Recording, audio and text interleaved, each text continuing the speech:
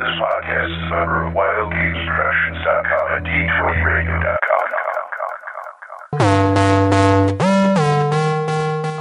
Products of your imagination.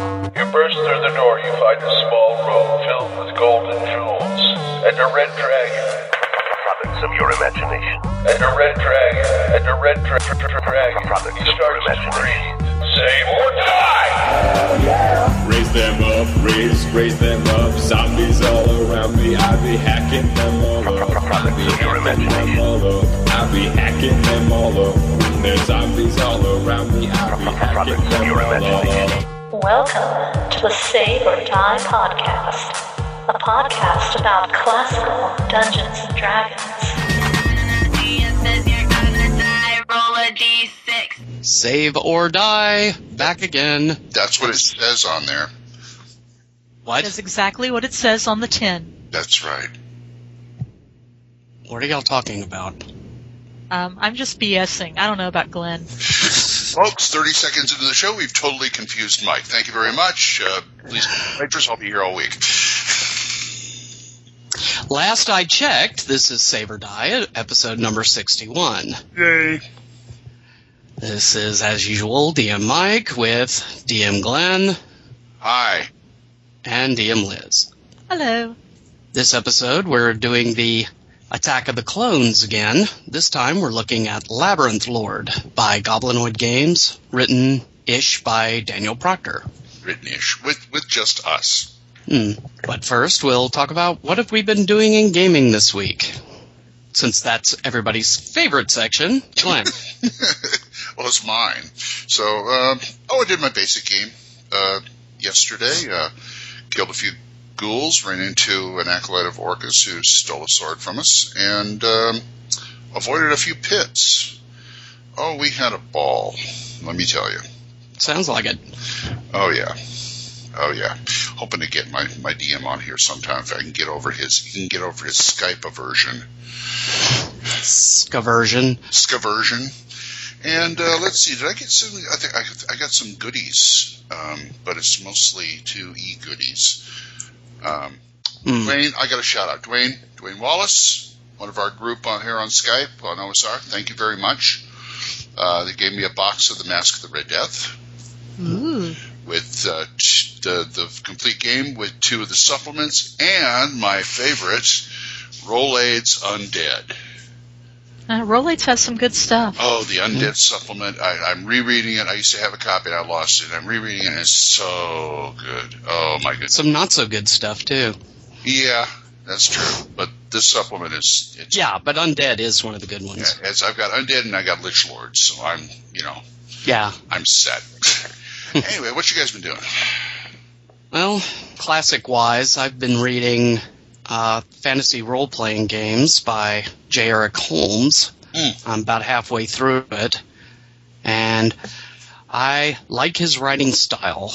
One of the things I enjoy about the book is that rather than a lot of books who just try to go into the ephemera of role-playing, right. He actually lists things from basic D&D, AD&D, RuneQuest, Traveler, Gamma World, actual games. Bunnies and Burrows gets a section.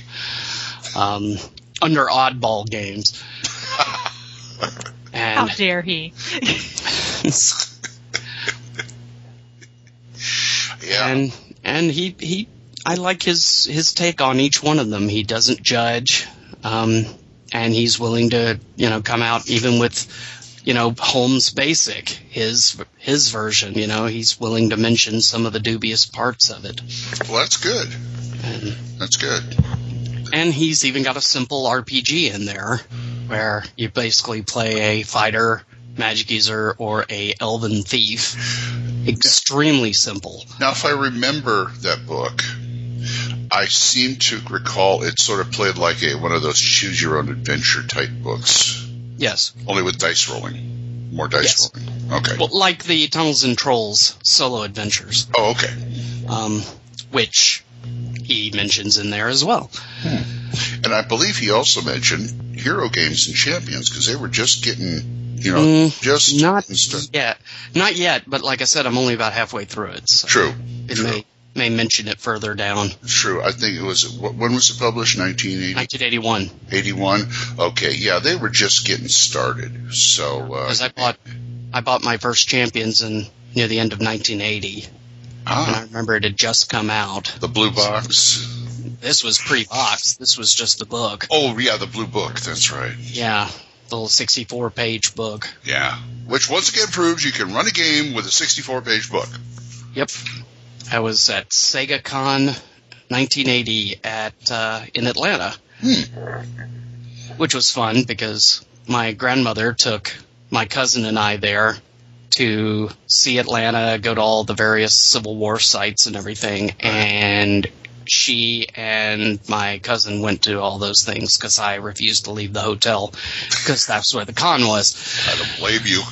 Yeah. You know the con was there when you and your cousin went to Atlanta with your grandmother? Or was it, you got to the hotel and, oh my gosh, there's a gaming convention. I'm staying here. No, I knew the con was there from Dragon magazine. Just the idea was that, while we're there, we'll go out. Mike can go to the con for a little while.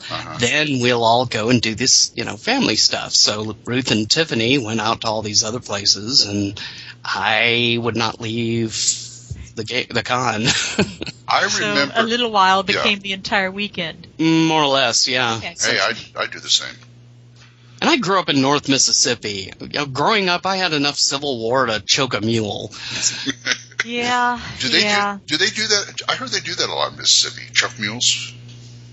Well. Or is it cow tipping I'm thinking of? No, it's too wooded for cows. So okay. Yeah, I guess it's mule choke. Okay. It's funny because when I was, earlier in my younger days when I'd see conventions in California, I noticed that the convention organizers stopped going to like Anaheim to host a convention at one of the hotels. I saw a few in Anaheim and at least one in the Disneyland Hotel. And they stopped doing it because they weren't making any money because people would go there and go, oh, let's just go to Disneyland instead. Yeah, that is kind of awkward, but so it's like, okay, let's not do it here. Let's do it somewhere else. lest anybody think I'm referring to video games, SegaCon was Southeastern Gaming Association, Sega. Okay. So what's up, Liz? Well, Mike is still. Go ahead. I was going to say Mike is still reading fantasy role-playing games, but he just finished scanning it into his computer. So I have it now, and I will be reading it probably over the Thanksgiving holidays this coming week. So that's what I'm going to be doing, basic related. As far as this past week or so, not much basic, but the usual second edition game that we have on Saturdays. How did that Lots go? of fun. Still hanging in there, huh? Yeah. Well, we've been shrunk to inch-high people, and now everything is very big and scary. And just when you can't get more creative in D&D. Yeah, well, we went to a little shrine of about 6 rooms that was apparently empty, and suddenly we are now 1 inch tall, so what was basically a small shrine and garden is now this huge, what amounts to a dungeon. And now that we're 1 inch tall, we see all the different things that were hiding around there, and now a rat is like a 5-hit die monster. You gotta learn to ride him. If he doesn't eat you first. Yeah, well, it's just like, your will, and you tell him who's the alpha rat. Right. So, do we have any emails, Liz? That'd be a good nickname for you, by the way. Alpha Rat? Yeah. Better than the Beta Rat. No, that'd be me. No, actually, I'm what's the C one? Yeah. Kappa. It's Kappa. more like K, but... Yeah, pretty much. Oh, emails, yes. We do have some emails. Lordy mercy. Yes, and as usual, we're getting far more emails than we have time to do in the show, so we are going to have one heck of an email episode. We should give some to Stanko's Hammer. We ain't got nothing to do. Oh my gosh. Yeah, 62 will be given over. It will be all emails all the time. But anyway, for this episode, we have 3. The first one is from T.C. Walker, and he writes, Hello. Hey, gang. Hi. Hi. I liked the episode on traps, but one thing I thought was absolutely ridiculous was Mike's handling of trap searches. If somebody says, I'm searching the door, then that should be assumed that they are searching the door, all of its parts, and the entire area around it. If you hold them to their literal word and they say they only searched the actual physical door, then where do you draw the line? Hey, you searched the door, but not the door jamb. Okay, I searched the door jamb. Hey, you searched the door jamb, but not the hinges. Okay, I searched the hinges. Hey, you searched the hinges, but not the pins in the hinges. Ah, forget it! I'll just take the damage! Is this how trap searches were actually run back in the day? It actually sounds quite unreasonable, like it would just bog the game down to an annoying level. If I were that guy who searched for traps every 10 feet and still got stung anyway, I'd be ticked off too. If somebody says, I'm searching item X, I just give them the benefit of the doubt they are searching all of item X's constituent and related parts and the area immediately around the item, like out to a foot or so. Other than that, keep up the good work. Turco, Dragonsfoot name. Thank you, Turco. And Mike, was that you running it, or you telling me about the DM you had running searches like that? Oh, that was the DM, and that's generally how I run it. Ah, I see. And Turco, that was clear, concise, and well presented. You're wrong, of course. Hey. Well, I mean, I see what he's talking about, but at the same point, like he says, the area immediately around the door. I could pretty much guarantee you that any player is going to extend that as far as they possibly can. You say a foot, but they'll say, well, if there's a trap 2 feet, well, now it's 2 feet around the door. When I said the area, I really meant 2 feet, no 3. No, the entire, I could see where he's saying that it could bog down in minutia, but at the same time, I could see not giving enough detail is going to cause the same trouble. Yeah. For what it's worth, if they say they searched the door and the door jamb, the hinges are part of the door. Right. Door jamb is separate, but a hinge is part of the door. I could see what he's saying, and I could appreciate his point of view, but I've never really had much trouble with it. And yes, that was at least how it was done back in my group back in the day when I played. Well, what all groups did that way, I don't know. Well, I'll tell you. Now, I'm a big fan of player DM trust. Like the player should trust the DM. Mm-hmm. Well, that works both ways. Because the DM is going to have to trust the player of not doing like the tag back you were talking about. Well, it's 2 feet away. Oh, did I say 1 foot? I meant 2 foot. I would call it shenanigans, just like I would, yeah. It just reminds me of that scene from Gamers. Uh-huh. Yeah. Did I say sneak? I meant I crawl through the hallway an inch at a time looking for traps. I learned a long time ago in Did I say crawl? And it would just over and over and over. And, yeah. See, a long time ago, I learned in checkers there's no take-backs. Yeah. And that's the way I play it. Mm-hmm. I'd hate to be in a game with you and I get a wish. I really do. just to put that out there. Well, Liz, what do you think? Yeah. To be fair to Turco, I have known DMs, you and I have both played with some, who will try to use the absolute letter of the rule or what you say to try to make it work against you. Mm-hmm. So I can see where he's coming from, that you could have that problem with a DM. It's like, well, you said you searched the door, but you did not specifically say that you searched the door jamb, and that's where the trap was. It's like, oh, come on. Yeah. But at the same time, I would say that's actually an issue of DMing, unless, the trap, because odds are he's going to do that with all sorts of things. Oh, yeah. But then again, you think about it, maybe he was driven to that by players who... Yeah, I mean, there's all sorts of things. And, yeah, I think in a way you've got the point, Glenn. It boils down to the amount of trust between the player and the DM. Right. I don't... Other than that, than Ollie, and I think that's about it. I don't recall anyone really having a problem with my resolution of thieves skills. Good. Or at least not to my face. Maybe. See, I would hate as DM or GM getting players who overanalyze things in my game. I really hate that. I operate on the Chris Carter effect.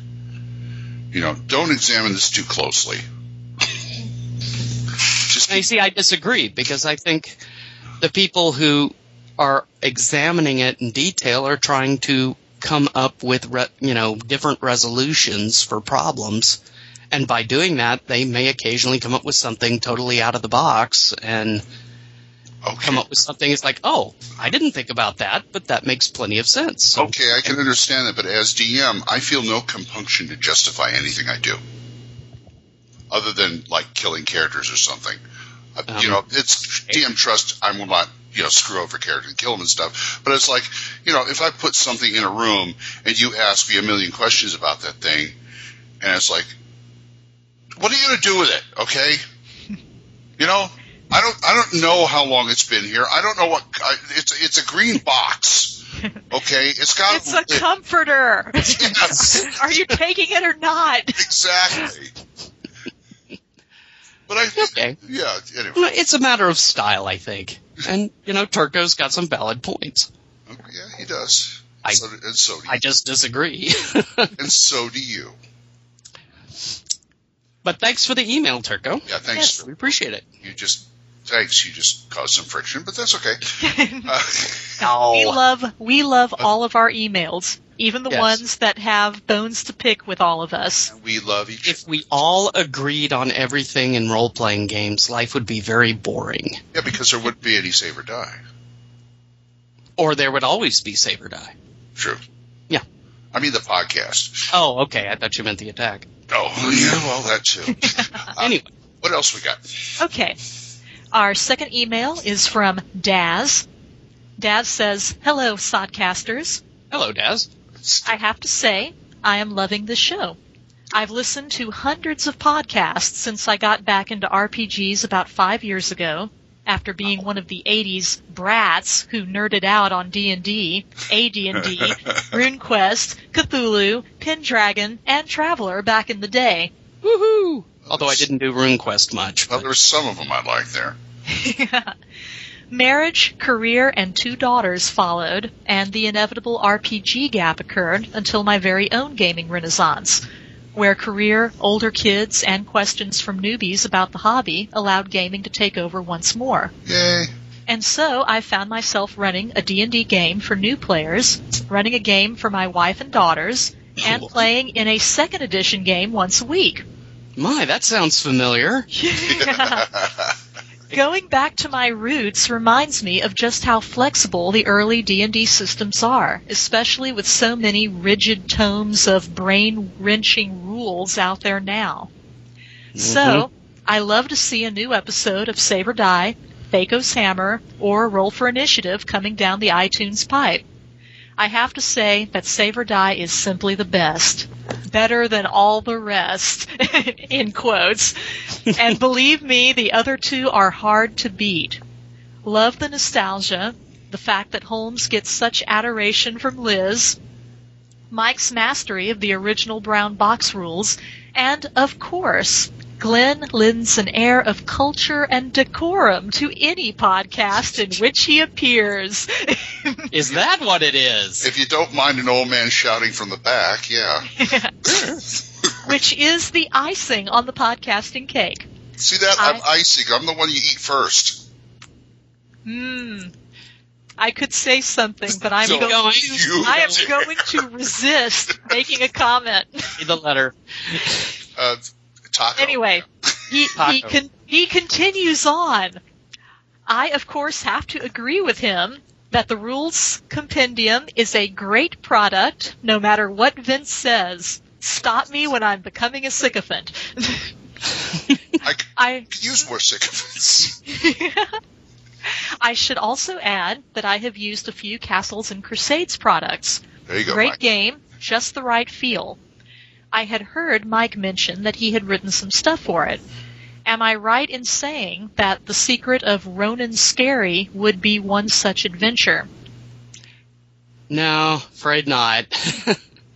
But if so, I loved the use of Port Vogay, or should I say Porta Vogay, near a certain Portaferry, and you mentioned your trip to the aquarium there.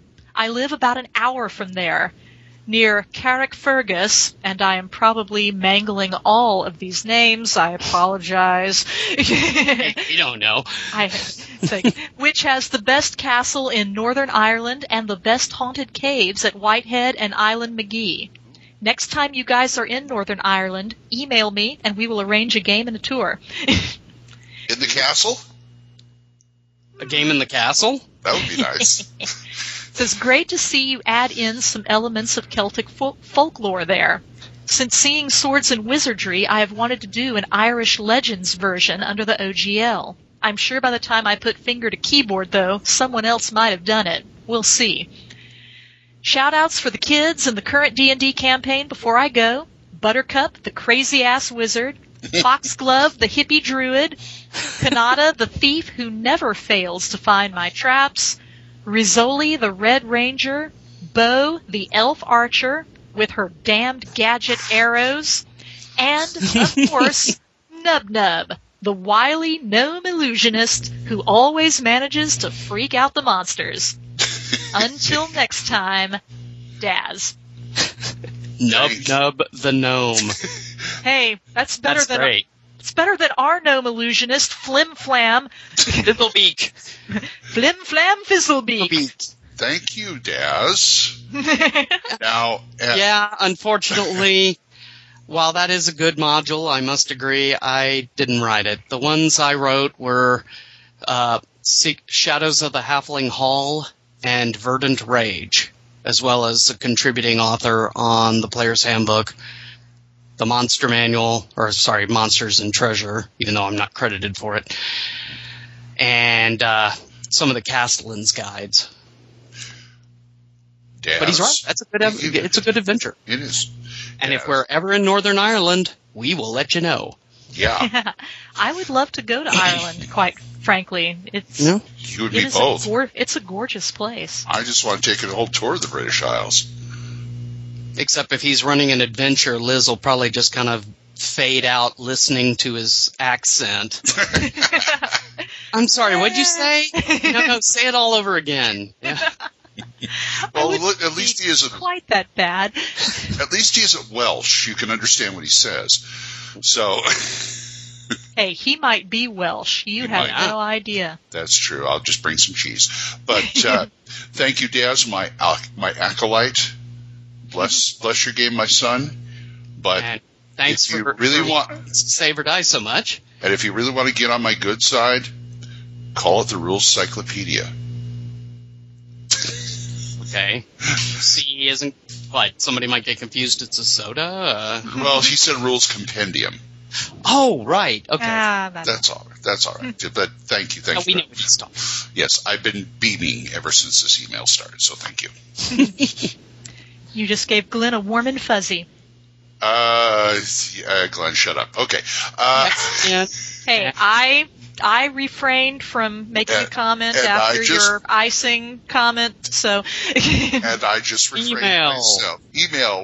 We got another email. Yes. Yes. Okay. Moving right along. Our final email is from the one and only T-Man. T-Man. And T-Man writes, Dear Save or Die, after listening to your most recent show, I have a suggestion for a new feature. Often, at the beginning of the show, you folks say that you didn't have time to do much in BASIC during the week. I sympathize. So my thought is, why not do something in BASIC during the show? you could have a new feature where you briefly play through a very simple encounter. For example, if Glenn is DM, perhaps he takes you through a trap room or a short fight, perhaps with kobolds. Then afterwards, you could dissect how you use the rules during the encounter, especially if the DM had to make an off-the-cuff decision. However, don't turn the podcast into an actual play podcast. And keep character creation off the air. That can be very tedious to listen to. Thank you. Come on, I want to spend the next hour and a half telling you about the backstory of my character. I think that was a dig at Dago's hammer. But anyway, okay. Anyway, he says, just my 2 cents, which requires at least $1 more to get coffee. Well, I think I know what he's talking about. I haven't listened to RFI in a while, but I know they used to do that with the monsters. When Jason was there, they did, their creature feature. Yeah. Yeah, a little encounter featuring the monster. Well, as long as it's just Liz and me doing the DMing for that little bit, we don't want Mike because it'll be, you fall in a trap and die. Next segment. You got your characters rolled up? Good, they're dead too. Rocks fall, you die. Thank you for Teeman for the idea. Yeah, thank you. Can't guarantee anything, but it's certainly worth considering. It's an interesting idea. Yeah. Yep. Well, thanks for the emails, and I'd like to remind everybody that if you'd like to record something and send it into Basic Impressions, we could use more. Otherwise, that section's just going to be the T-Man show. That's true. And you can send emails to saveordiepodcast@gmail.com.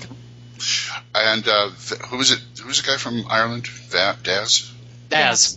Daz, if you want to write like a Celtic thing to Swords and Wizardry, go ahead. Vince hasn't written anything all day. And besides, even if somebody does already do it, yours could be better. That's true. Look at Mazes.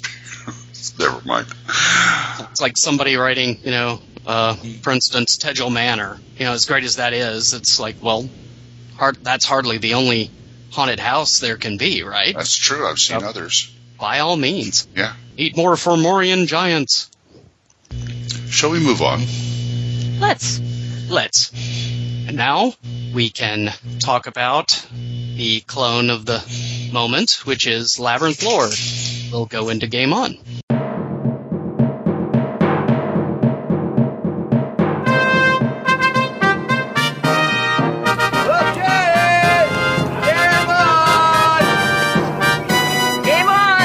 Game on!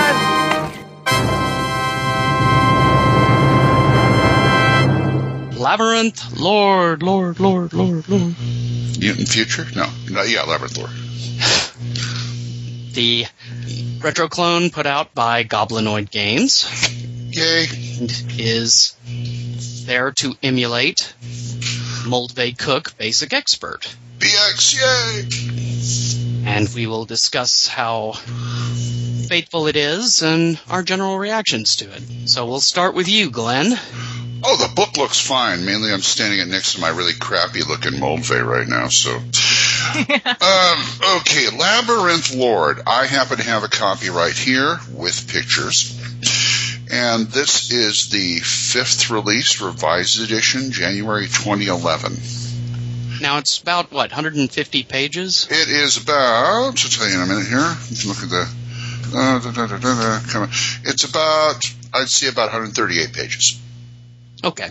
Including all the, the OSR stuff in the back. Yeah, the legal stuff. It's OGL, so it's character sheet, that kind of thing.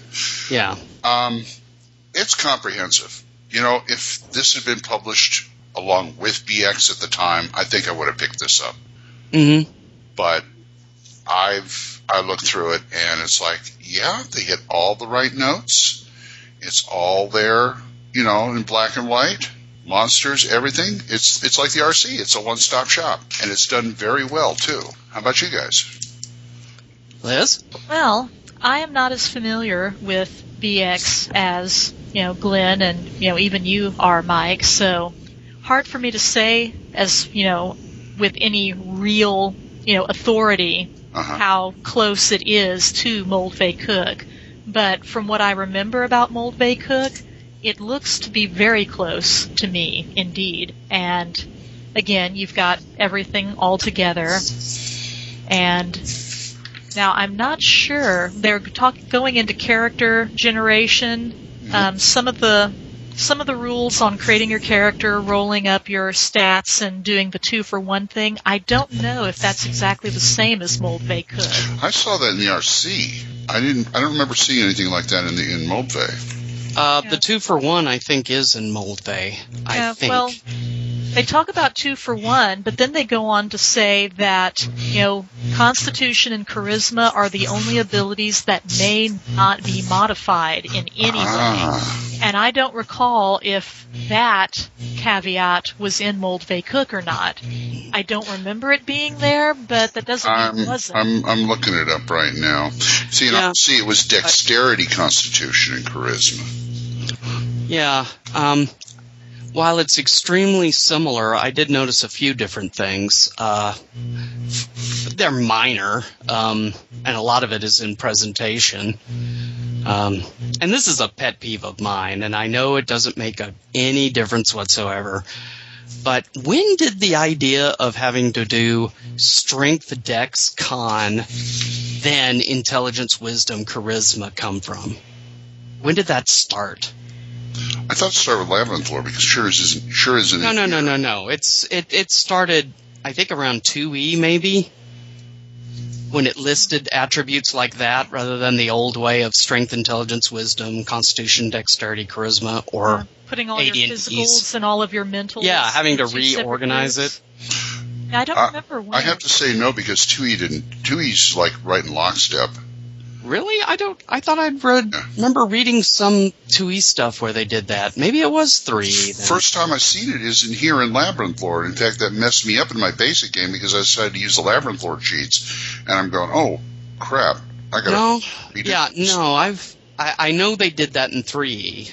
For some reason, I thought they had done that in 2E, but I could be wrong. If they did, it was probably the tail end of 2E. Yeah, around the option stuff. So, by the way, but I guess it makes it a little easier, but at the same time, it's like it's only 6 attributes. I mean, come on, is it really that hard to look up?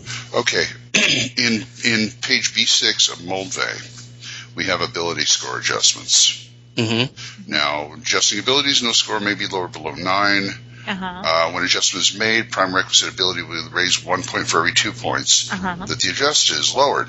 So, but Constitution and Charisma may not be raised or lowered. Okay. So that is accurate. But Dexterity may not be lowered, but it can be raised. Yeah, and it's like that in Labyrinth Lore too. I remember the Dexterity. I just did not remember about Constitution and Charisma because I'm pretty sure when I've done 2-for-1, I've upped my Constitution before doing that. So yeah, I could never myself to like I don't remember that. Yeah, not to name drop here, but that is one of the things I liked about Castles and Crusades. Mm-hmm. The way saving throws were all matched up with each of the 6 attributes.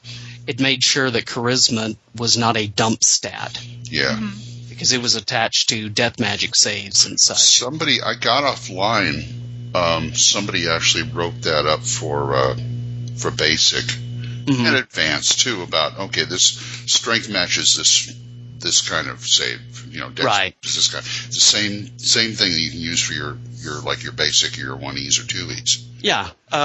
In the Castles and Crusades Player's Handbook, they go ahead and say, a strength save is for things like petrification or polymorph. Right. So which is a way of description, but it's also basically telling you what categories to use it under. But anyway. Back to Labyrinth Lord. Sure. Character generation seemed pretty standard. It's got the races class, which I like. Right, me too. The 4 standard races. And descending armor class. Descending armor class. Yeah. Hit dice are comparable to its clone, with D4s for thieves, D6s for clerics, D8s for fighters. Right. Something that actually occurred to me when we were reviewing Barrow Maze, What's which that? I thought was one of the AD&D-isms that Greg Gillespie had imported, but apparently it's here in Labyrinth Lord. Labyrinth Lord uses platinum and electrum as Yes. which Mulvey Cook did not. Yes. They use them as what? I'm sorry? They use them as treasure. I mean, Thank they you. have the conversion rates for platinum and Right. electrum, but Mulvey Cook did not. Right. That was only AD&D. Or maybe Menser. I don't know much about Menser, so I can't That's right. say. That is right. You are. Did Rules Cyclopedia have platinum and electrum? Well, they had platinum and electrum. Okay, so it must have come in around Menser then. And the old, 1 equals 10 equals to this and this. Right. The whole thing that has confused me ever since 1E. Mm-hmm. But yeah, they got platinum electrum there. I think that came along after. I think Metzer started that. Mm. That's my recollection. Which was kind of the AD&D creep that began moving in. Who, me? No. Oh, okay. You are not the creep that Mike is referring to. This time.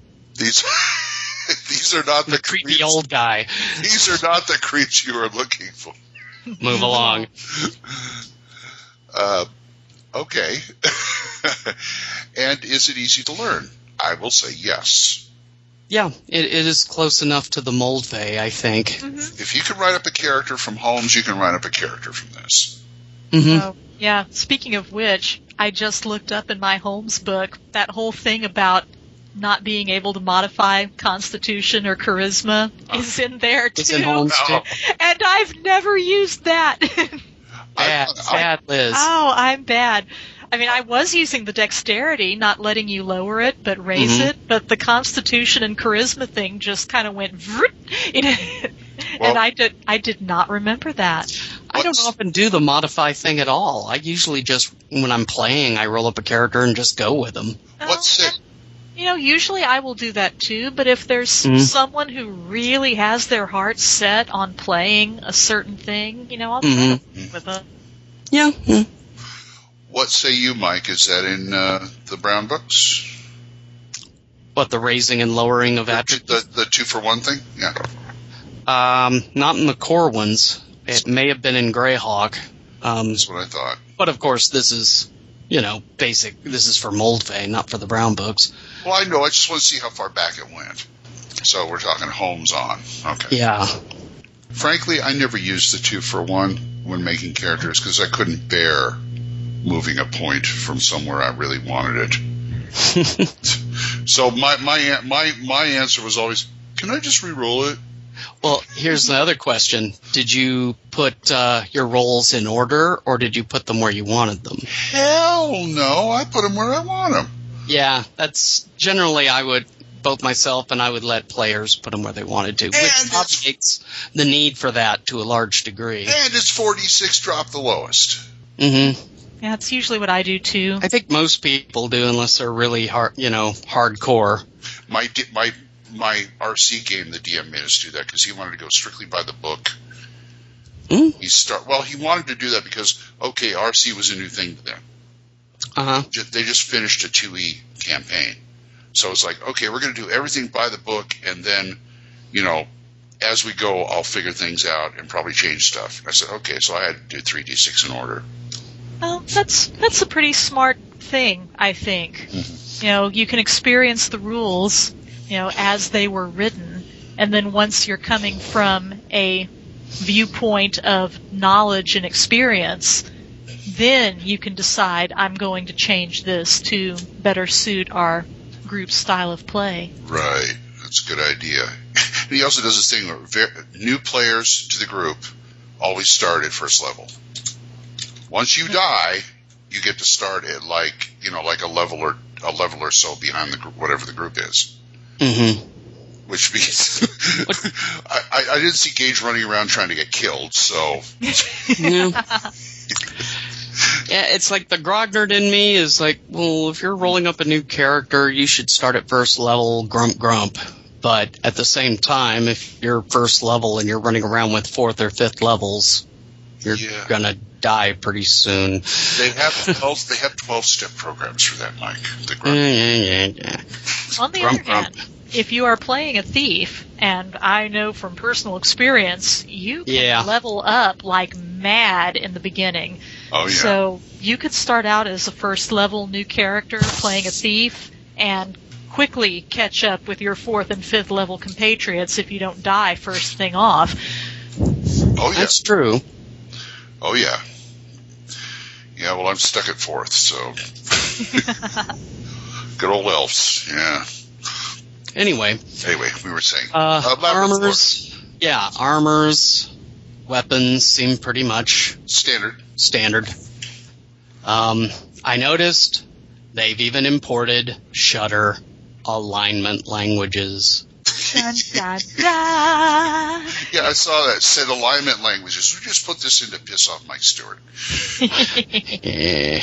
I'm sorry, alignment languages is goofy. The rest of you can It's old school. It is old school. It is, and it's still goofy. I want to figure out some way to use alignment languages. That would be hilarious. When you do, tell me, because I've never been able to figure it out. Like chaotically evil alignment languages, like speaking backwards or something. Because not only does each alignment have a tongue, chaotic, lawful, and neutral, but if you are neutral and somehow become evil or chaotic or lawful, you forget the alignment language you once knew, and now magically know the alignment of the language of the alignment you are. And you know what I think of when I see alignment languages? That Monty Python sketch where the guy's trying to report a theft to the police station and they can't hear him, but he has to speak a little higher or a little lower or sing it or something because each policeman can't hear it differently. I miss that skit. That one. Yeah, the only one I remember is, do you want to go to my place? Fancy pants. Yeah, the Hungarian to English dictionary. Yeah, the phrase book. I am no longer infected. Okay, let's stop before this. Let's stop before this becomes not safe for work. Yeah. Yes. Anyway, as far as characters, pretty stock. Has the standard, race abilities like elves with secret doors, sloping passages, halflings being able to hide in quote-unquote shadows when in the wilderness, or if they don't move in a dungeon. Pretty much the stock stuff you would expect from Mold Bay Basic. Oh, yes. Yes, it's all there in the book. I'm still trying to figure out what they had to change. Well, I haven't noticed much. Yeah. I did like once you get into actual play, or descriptions of play, for instance, he not only describes how to put your characters in marching order, but why it's important. And he mentions that, which I've never read anywhere, but he's right when he puts the standard default for most gaming groups is 2 abreast. Yeah. I'm like, wow. Yeah, I've never read that, but God knows I have played enough different games with enough different DMs, and he's right. That's generally the one everybody wants to do is 2 abreast, 10-foot corridor. Right. And one thing I'm glad he dropped at the beginning was that whole one player is the caller, and the rest of you decide what to do, and the one player says what's going on. That was even in the rules cyclopedia. I don't know anybody who does that. I've seen that done when you're running like 8, 9, or 10 players. Yeah, you might have a point there. But yeah, most groups 4 to 6. I don't see that it's really necessary. Yeah, try to get them to shut up so you can do the caller bit. Although it might be something to keep in mind if you happen to have a single player that's hogging all the action and not letting the others get in a word. You might try implementing the caller system to And don't make him the caller. And don't make Yeah, that make him the person the caller. caller. It's like, okay, you're not going to be the caller. Jeff over here is going to be the caller. The guy who never says anything, yes, he's That's going to be the right. caller. Something else that was also imported and spelled out, I think, a little better than in other versions of Classic is that the Labyrinth Lord rolls all thief skills. Yeah. Not the player. That happens in my game. I've never, at the beginning that was done that way, but for the most part, the groups I learned in let the thief roll their own skills. And that's been most gameplay I have been in too.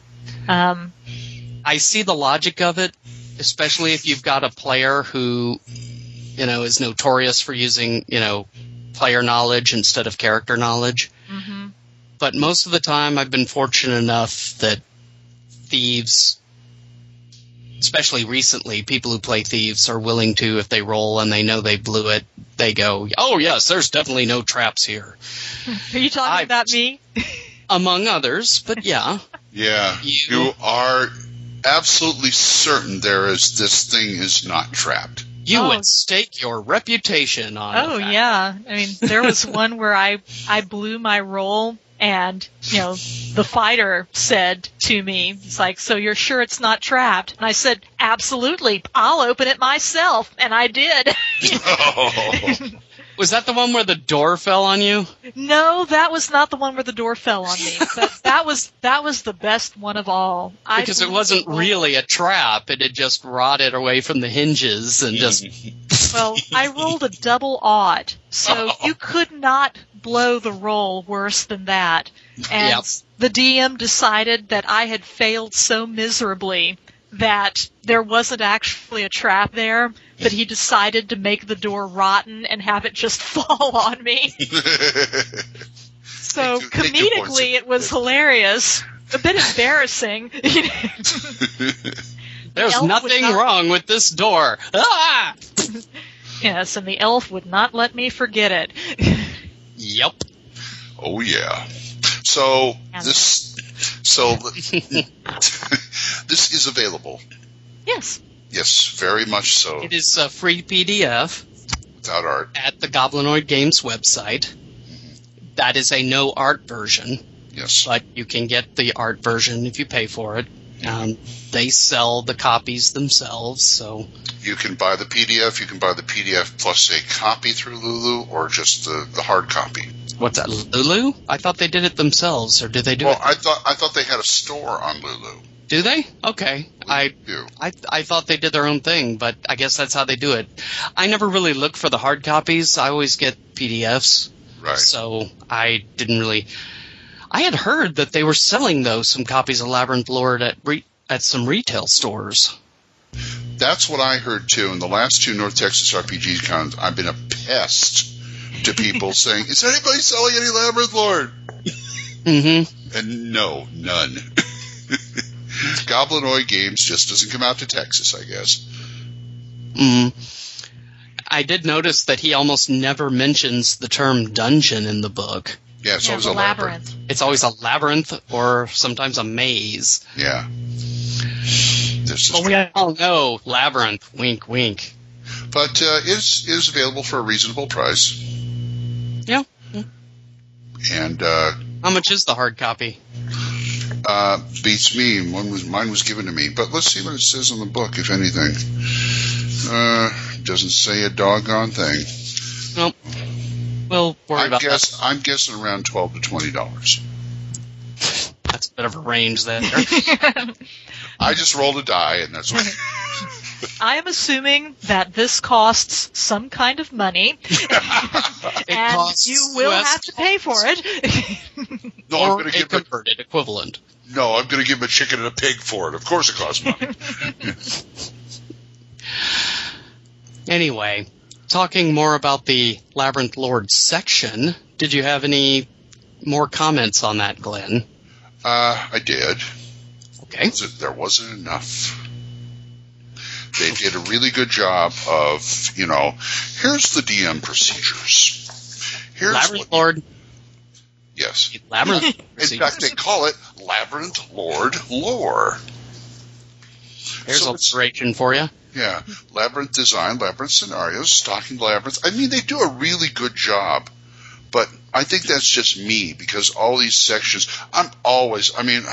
my bookshelf used to be filled with how to DM books. Mm-hmm. You know? So I think it's being either lazy or insecure. So I'm always looking for something that'll give me a good suggestion or something like that. And they do, like I said, what they do well in here. They're leaving me wanting more, basically. Do you think they did enough for the new person? Yes, they did. Okay. Yes, yeah, I would agree to that. It would be a lot easier to pick this up than say, I don't know. I'm not going to say 3 Brown Books. That's kind of a sucker bed right there. But say Holmes. This one goes a little further. Well, yeah. It goes up to, 14th level? No, I'm talking about, it goes... Yeah, Holmes had the sample dungeon in the back, but it didn't go into a lot of detail on suggestions of how you could make your own. And True. This book does. If you've never made one yourself for whatever reason, it talks about what you should think about, how you would probably want to set it up, and, various reasons why your character party would be going to the thing that you set up, how to stock it. It's very good for the newbie. It gives random tables, but it also tells you, don't feel wedded to whatever you roll. And it gives you a nice example how to stock it and gives you a level to play with. With Morlocks! Yay! Yeah. Andy Opa. Whoever that is. What? I don't know. I just opened the book and said, Yopa, male Morlock, God of Darkness, the Opa. And they give you a nice little starter world here. A Morlock God. Kind of like Wells. No, wait. Kind of like a mini Mystara little starter land. Yeah. In the back. I liked how it even gave random tables for settlements. Yeah. See, I think more RPGs should have this, not just retro clones. I've just to use another RPG out of genre and I'm not going to say Champions, Gangbusters. Love the game to death. Always wanted to run one. They give you no idea on how to make an adventure or any guidance on it. They show you how to make characters, how the game is run, the combat, the car chases, and then they go into what each character's job, how they get their money, how criminals earn their money, all this other stuff. That it's like, okay, this is nice for reference, but how do I make an adventure? How would a newbie make an adventure in this game? And that's what's lacking in some of these games, and that's what Labyrinth Lord and these games have. But like I said, and they do it well, I just wish there was a little more of it, that's all. I can't help but wonder if some game companies worry that if they tell the people who buy the game how to make their own adventures, they won't purchase modules. It's like, that's the only thing I can think of as to why they would, hoard the secret to someone who might not know. It's like, that was valid in the 70s. I was say that's early D&D talk. Yeah. I like to make my own adventures, but I also enjoy buying something ready-made because you don't always have the time to do it, and sometimes you want to be able to just pull something off the shelf and tweak it here and there and, let it go. Or even if you never intend to actually use it, reading it can spark your imagination. Yeah. And you can steal bits out of stuff. Mm-hmm. Games. Steal a location, maybe a section of a dungeon. Right. A trap, something like that. I worked briefly for Our Tales Orient Games, and I've talked to Mike Pondsmith a couple of times, and he had a huge library at the office of not only role-playing games, but war games and other things. And I said, wow, you really get into it. He says, I read everything. I read everything because you never know when I'm going to get a good idea for my games. Mm-hmm. But yeah, speaking of spelling stuff out, another thing Labyrinth Lord did, which I was gratified to read, it specifically spelled out that experience points are for treasure, not for magic items. Now, that's something that hasn't... That's interesting. Well, that was apparently Gygax's original intent. Yeah. But it was never really spelled out well, not even in the AD&D, which was the ostensible, comprehensive one. But it makes sense. His idea was always, owning a magic item is its own reward. Yeah. Unless you sell it. Now, if you sell it, yeah, you get the money. Yeah. For a while, I was down on EAP for money for EAP. I'm going, what are we, all mercenaries? Well, yeah, we are, but... No, we're a bunch of drunken, homicidal kleptomaniacs with a treasure map. There we go. But, I can understand it now. My DM right now says, practically all your EAP is coming from treasure. Yeah. And it's like, you mean I don't get any EAP for killing monsters? Not very much, no. Unless it's like a one-hit kill or something. Well, that's classic. I mean, you look at it, and no matter what, most of your XP is coming from treasure. It's not. So I'm gonna kill an Orog and get 10 gold off of him, and that's my EAP. 10 gold plus maybe 5 for the Orog, depending on whatever the heck. If he gives it to me. Yeah. On the other hand, if you stole it from him and didn't kill the monster, you still get the XP. That's true. True. We at Saber Die do not advocate stealing from people. Just monsters, however, it's okay. That's right. And the term monster takes a wide net in these books. There was one thing that I came across that I thought was kind of odd. In the basic versions of D&D, all the ones I've known, poison has always been limited to being used by evil characters. Right. That is not the case in Labyrinth Lord. That didn't come along till Advanced, where everybody could use poison. No, Holmes says it about poison. Yeah. And I believe Mold Bay and Cook Expert says that. It's just, for some reason, he doesn't disallow good characters using poison. Yeah, it's weird. Which was kind of an odd, game choice, considering how faithful he was on so much other stuff. Yeah. Which, it's easy to put in there if you want, but it was just an interesting, game choice. I wonder why he did that. So, is there anything else we want to talk about regarding playing or Labyrinth Lord, before we go into random encounters? Labyrinth Lording over everything. It says something. What about stat blocks? From what I saw in the sample adventure, they are the traditional number, hit points, armor class, number attacks. Yeah. Weapons. Yeah, it looks pretty classic. Yeah, I could deal with that. Stat line, not a stat block. Yeah, I like that even better, actually. Oh, yeah. I have yet to figure out my perfect stat block for something because, just pulling it up. Go! Let's play, But that comes mighty close. Mighty close. Although, one thing I do want to mention before we go into random encounters. What's that? I did like, and some purists will say that perhaps this breaks the system, but I don't think it does. I did like that in Labyrinth Lord, a first-level cleric can cast a spell. Burn the witch! Yes. How dare you blaspheme? That'll totally break the game. Oh yeah. That extra first level spell for a cleric, it is so wrong and will destroy all. We can't play it anymore. I was totally shocked when I picked up the RC first time. Found out they couldn't have first level spells at first level.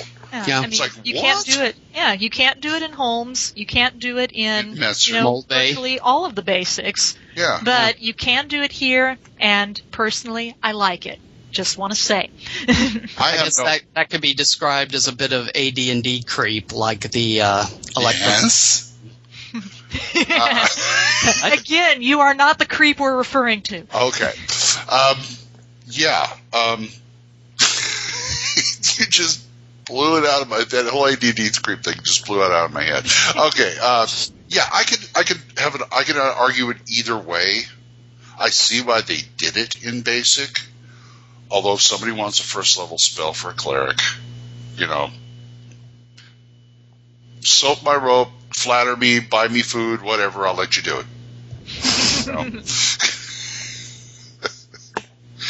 Yeah, I don't see that argument's always, oh no, it'll break. I've actually heard people say that it's going to change the entire character of the game if you allow clerics a first level spell at first level. But then I point out, well, but scrolls are so cheap. Yes. Oh, well, that's okay. What? So having 2 or 3 scrolls is all right, but don't give him a single first level spell. That could wreck the what? I like to tell those people. We want to keep them poor. Keep those characters poor. There are plenty of other ways to keep them poor.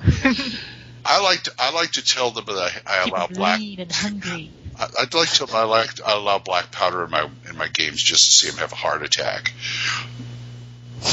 Now, see, I don't allow that, but it's not because I'm afraid it'll break the system. That's just not the flavor I want. That's true. That's true.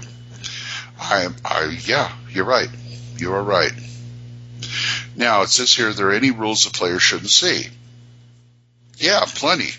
Plenty. I think that falls under the... But they're all in the back of the book. Well, and, there are things like the rolling of thief skills, which you're not supposed to see. Really? Well... Yeah, we just mentioned that. Well, I know that, but I mean, you were talking about... I think Glenn and I are reading that to mean, are there any rules in that book that players should not be reading? Okay. That's how I was taking Yeah, exactly. that. Okay. It's like, maybe there are, but, they're going to. This is interesting you say that about thief skills, Mike, because how I interpret it was we talked about the DM rolling their thief skills. I didn't know it extended the fact that they shouldn't even know what they are. Oh, yeah. It mentions in there about keeping, dice behind the screen. Oh, hogwash. And even in mentioning one of my favorites, which is no, wait, never mind. That's the fantasy role-playing game book I was reading. Never mind. Continue on. It's his favorite, but you can't know what it is. Yeah. Have you stolen anything from that yet? Actually, no. I've just been gratified how many things he's recommended as patterns that I do anyway. Yeah. The best one, which is the just roll a die behind the screen sometime for nothing. Oh, yeah, well, that's standard Gygax procedure. Yeah, just, so your players go, what the hell? Did he mention the 50% Gygax's 50% rule? No. Okay. Not yet, anyway. Yeah. Roll a d6. 1, 2, 3 is yes, 4, 5, 6 is no. There you go. Well, I'll extend that and even just tell a character, roll a d20, tell me what you get. Yeah. Okay. What is it? Oh, nothing. Go ahead.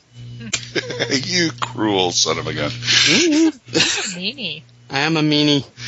And yet I'm a meanie, just like Turco said in his email. Didn't y'all read? Pay attention to that. He's a meanie in Armani. Yes. Big old meanie head. Yeah. I'm meanie. Yes, I wear Armani suits from the vast income from my 2 modules. and your staggering salary from professorship. For being an adjunct, yeah. Yeah. That's right. We're going to McDonald's tomorrow off of that. Oh. So. Well, shall we move on? How to live. Shall we move on? Yeah, let's go to random encounters. Okay. We take what we want and leave the rest. Just like your salad bar. Nothing up my sleeve. Presto! You will come out no more. What? Huh? What'll come out no more? Random encounters. Random encounters. Oh, I get to put a bumper in. Cool. Yay! Yay! At least one. Yeah. The monsters of Labyrinth. Monsters. The monsters. One thing I'll say about in general with monsters that he put in, which I like, is, he gave both encounters and treasure hoard numbers to not only just wandering monsters, but also what would be likely to run into in their lair, which I thought was kind of nice. Yes, that was a nice little feature in there. Yeah. More books should do that. And even though it wasn't the monster I chose, they have the Thowl. The Thowl? They don't call it the Thowl, but it is the Thowl. What do they call it? Throgran. That's a mouthful. Throgran. See, I'm going to think a frog is involved in that somehow. I don't want to know. Well, I didn't spell it, but it's there. It's described as the mix of hobgoblin, troll, and ghoul, so... Oh, Thools! Yeah, I was going to say, I've always pronounced it cool, but I don't think there is a standardized pronunciation that I know of. Yeah. Kind of like the whole... Sahoogan! Although we did finally find out that it was supposed to be like Sheboygan. Yeah, it's Sahoygan. Sahoygan? Yeah. Oh, I know how my Sahoogans are going to sound like now. They're going to come out. Let's parlay with them. We'll give you this gold. Can we go much? Yeah, forget about it. Go on. But anyway, they also give detailed description of monster abilities. Not just, they have energy drain, but specifically tells you how energy drain is used. Mm-hmm. And as well as their poison, their ability to paralyze. Just... They paralyze and move on, so that's kind of neat. At the beginning of monsters, that would help a new person, a new Labyrinth Lord, as it were, to run the game. So anyway, and as we usually do with the clones, each one of us took a monster to compare to the original Moldvay Cook version of the monster to see how it did or didn't. Mm-hmm. And Glenn? And I'm looking at page 90, the Ogre. Right next to the Orc, which it has a nice picture of pig-faced orcs. Yes. Yay. And a really goofy owlbear. But anyway, I compared them with Moldvay, the Ogre with Moldvay, and it's pretty much lockstep. 9 to 10 feet tall, big brutish humans. Skin color from dull yellow to dull brown, poorly cured furs, wares, and hides, odor, and like I said, I compared this text to the Moldvay, and it looks pretty much the same. Although I notice that the Horde class differs a bit in Labyrinth Lord. They're a little less generous with the gems and jewels, a little more generous with the money. As far as a Horde goes. That's the main difference right there. Everything else is pretty much right up there where it's supposed to be. Okay. And that's me. That's you. Liz? Well, I decided to do... not the kobold. Not the kobold? Not the kobold. Mm-mm. Although... I will, to make people a little bit happy, I will say that they specifically say in the Labyrinth Lord rules that kobolds are dog-like. So, ha. Oh, they would. You got in their head. That's why. Yep. Dog-like do not have the magic resistance like they have in Holmes. But that's all I'm going to say about the kobold. I am going to talk about the Ginny. Ginny, who can I dream of Ginny? Well, you might not want to dream of these. They're pretty nasty. They're pretty they're tough. I will say, and again, I'm rather than going with the Moldvay Cook, I'm comparing to the Holmes monster write-up. Okay. Their write-up is virtually exactly the same as in the Holmes book. They have all of the same abilities and attributes. The movement is the same. Hit dice is the same. Armor class, all of it. The only thing that they really change from the Holmes write-up is they add that Jin may only be affected by magic and magical weapons, which is not specified in the Holmes monster section. Kind of a loophole in that game, isn't it? Yeah, but anyway, so they are, they took it almost word for word, and personally, I think that's a good thing. I like that. Oh yeah. I'm quite pleased with the write-up for the Jin. Well, that's good. That's good. We need some badass monsters in there. Yeah, there's not enough monsters to do TPKs. We need more of those. I can't see Liz using one, but I can sure as hell see Mike using one. Oh, the Bugbear write-up is very, very small. Is it? Yeah, it's only like a couple of sentences. Really? Yeah, which is really weird because I was looking through the monsters and there's the Bugbear write-up is tiny, and then you go on down. They say more about the camel than they say about the Bugbear. Like that's just wrong. Yeah, that's weird. But yeah. That doesn't happen very often, but I wanted to point that out because I thought it was a bit bizarre. Okay. How about you, Mike? Well, I dealt with the Minotaur again, and I will say similarly that attribute-wise, it is identical from Moldvay. Oh, yeah. Cook, the Minotaur. It's 6 hit die, damage per attack, 1d6, 1d6, or by weapon. More text on it than in Swords and Wizardry. Really? Yeah, it emphasizes being a rather dim-witted, bull-headed man.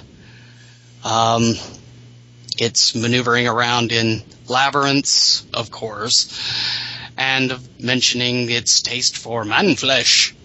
Yummy. Yum, yum. Eat 'em up. So, and it gives a little bit of combat advice for it. So, like run? No. How it will attack you. Oh. Ah, okay. Mentions how they're relentless, etc., etc. So it was a good write-up. Certainly sounds like a better flavor text than for the Bugbear, it seems. Oh yeah.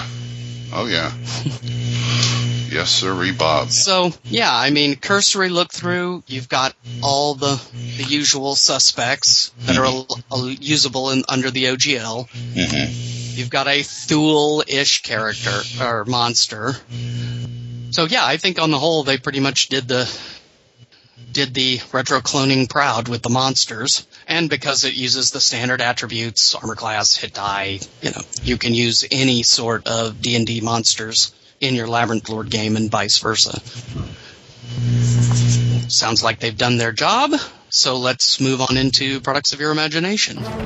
Your dungeon master has placed you in a dreadfully precarious position. Where are the Cheetos? They're right next to you. Well, all you do is we play the characters we talked about earlier when we run around and stuff. I want to show you a trick Mother showed me when you weren't around. Use your lightning bolt. Victory is yours. I'm attacking the darkness. Dungeons and Dragons games. Products of your imagination. You're not there. You're getting drunk. Products of your imagination. Yay. And now we'll talk about it as an actual physical product. Its format, its layout, etc. So that's pretty much you two. What do y'all think? I thought it read well. The forward seemed a little jerky. It seemed to have almost like a lot of legalism at the beginning, but about 3 paragraphs in, it sounded more like a proper forward to the game. Yeah. True. Let me take a look again. Yeah, they have a lot of acknowledgments in it. I'm glad that they acknowledge, Gygax, Arneson, I suppose, so on and so forth. They gave a nice little shout-out memorial to Tom Moldvay, who died while they were writing it. Yeah, which is a real pity. Yeah, well, it's going to happen. But, yeah, I'm glad he did what he did. Yeah. I think the book is well put together and very easy to use, 2-column format. What's the font look like, Liz? It's a good, easy-to-read font. It's not your quote-unquote, It's not the font that you saw in a lot of the early stuff, like the Holmes Blue Book or, a lot of the first modules, but I do think that the font is very close, if not exactly the same, as what was used in the Moldvay Basic and Expert book. Well, I'm looking at Moldvay now, and they had sort of a sans serif thing going. Wait a minute. Okay. Oh, I'm sorry. You are right. I was thinking. I looked at it again. I was thinking of Holmes. Yeah, because I was thinking that the Basic Experts that came after Holmes, you had the serif fonts in that one. Right. It looks like they tried to emulate the look of the Moldvay Cook text, and give you that feel. So, I like that. And as usual with virtually all of the clones, the layout of the information is an improvement over the original. Oh, yes. I think, time and years of using these books and knowing what we want to find and where would be the best place for it has only helped, those people who have made the clones, to put it together in a more comprehensive format that just makes more sense. Yeah, I'm so confused. I cannot critique the art because I've got the art-free and, money-free PDF version. Well, I can. All right. I'm depending on you, Glenn. I got a full art version, and the art is just gorgeous. It's all black and white line art, which, turns me on like crazy. Well, shut up. We did not know that. But it's just glorious. The layout is beautiful. 2-column. I prefer a 3-column, but but it's very well done 2-column format. I just think that with 3-column, it's still readable. You can pack more in. That's all. Mm-hmm. Let's see what they got. Steve Zeiser did the cover and a lot of the artwork. In fact, I think cover and illustration, interior illustrations. Yeah, Steve Zeiser. He did all the artwork. Bum, he's great. Is it old school or very old school? I mean, this reeks of Otis and Tramp. Okay. As the artwork goes, and God, I want to do some artwork with them. Anyway, but that's me geeking out. So yeah, it's worth the money. It's just for the artwork alone. And you know what? The Rust Monster actually looks badass now. All right. Is that allowed? Yeah. I don't know. No, we're not dealing with a flump here. We're dealing with Yeah, but the Rust Monsters always looked goofy. That was kind of its charm. To me, anyway. Look, it's so cute. It's so cute. Oh my God, harmless. what happened to my armor? But I tell you, the owlbear, hoot hoot dog, is what he's doing. He's up on his hind legs, but it's beautiful. It's just, he did a marvelous job. They did a marvelous job of editing this. I could easily use this without. Yeah, I noticed very few typographical or grammar errors in the text. I've got 2 RCs, original RCs, and I got one my DM printed out, and it's a working copy that is tagged from now till doomsday for me to find stuff in it. This is a breath of fresh air, let me tell you. Cool. Yeah, very well organized. So, considering all that and all we've talked about, how many dragons would you give it, Liz? I will give it 4.5 dragons for all of the reasons that we have discussed. And this really has nothing to do with the core book itself, but I'm going to say it anyway. Not only is this well written and put together, but for people who are just coming into gaming and buying this and they're worried about whether or not there's, going to be supplements and stuff, there's a lot of additional product. There's a very strong product line support base. There's a flood of additional product. Yeah, the sky's the limit with what you can do with this core book and the supplements and adventures that are out there. It would be very worth the money to buy just for that alone. Glenn? I would give it 5. Okay.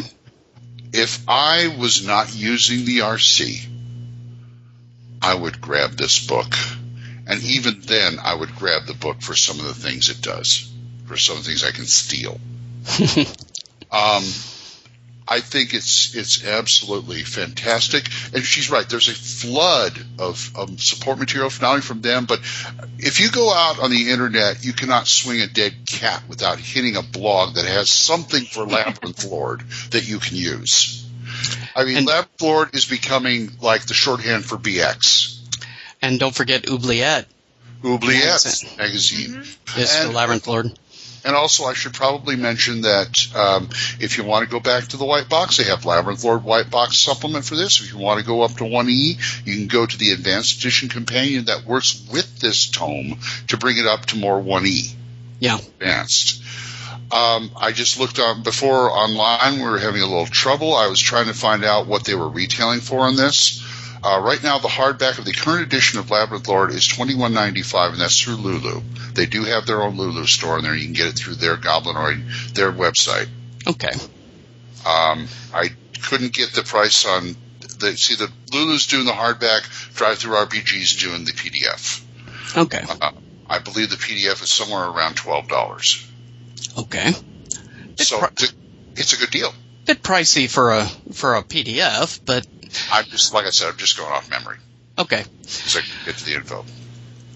Well, I'll say 4.5 as well. While there are a couple of design choices in there that I'm not entirely sure, what his mindset was on it, they are extremely minor, and it is so faithful to Moldvay Cook that I would even recommend, as much as I love Moldvay Cook, for people to get this rather than get Moldvay and Cook and then either go from one book to the other or do the cut and splice, exactly, which they had originally suggested. But I don't know about you, but the idea of cutting up a book just always struck me as wrong. But one thing I do like, I really like about Goblinoid Games, like you posted or you mentioned earlier, is, and I wish more retro clones would do this, is rather than a clone for everything, get a core like Labyrinth Lord, and then if you want to do 1E, create a supplement that lets you play a 1E, or white box, or, heck, eventually, if you want to do for 2E, go ahead. That way you've at least got everything on a central core. I mean, no offense to other people who have done retro clones, but it just seems to me a little more logical. Here's how permeated that this and something like Swords and Wizardry has become in the movement. If you want something compatible with Basic, if it says Swords and Wizardry or Labyrinth Lord, get it. It will be compatible. Because I found out the shorthand to Basic was Labyrinth Lord or Swords and Wizardry. The shorthand to anything after 2E is Pace Setter. Or not Pace... Pace Setter? Not Pace Setter, no. Pathfinder. So it's becoming shorthand for what we usually use. Mm-hmm. Which is really nice. It expands the horizons. Well, hope we've been of some help for people who might be curious about Labyrinth Lord. But it's time for us to head down the road once again. Ogres, take me away. Is that Calgon? Except he's being taken away by ogres. I got an ogre slaying knife. Got a +9 against ogres. You're not there. You're getting drunk. Cool. So how are you headed down the road, Liz? I'm flying through the air under the power of a Jinn. Woohoo. It's so D's. And you, I am sir? escaping from a relentless minotaur because my knife is only +9 against ogres. Oh, dear. And I'm sure that Jin has kobold followers, so... Almost certainly. Somewhere behind there is a kobold with a gin lamp. And, Hey, what about me? Alrighty. Well, this ends another episode, and we'll see you next time. Good night, everybody. Good night. Re-arc.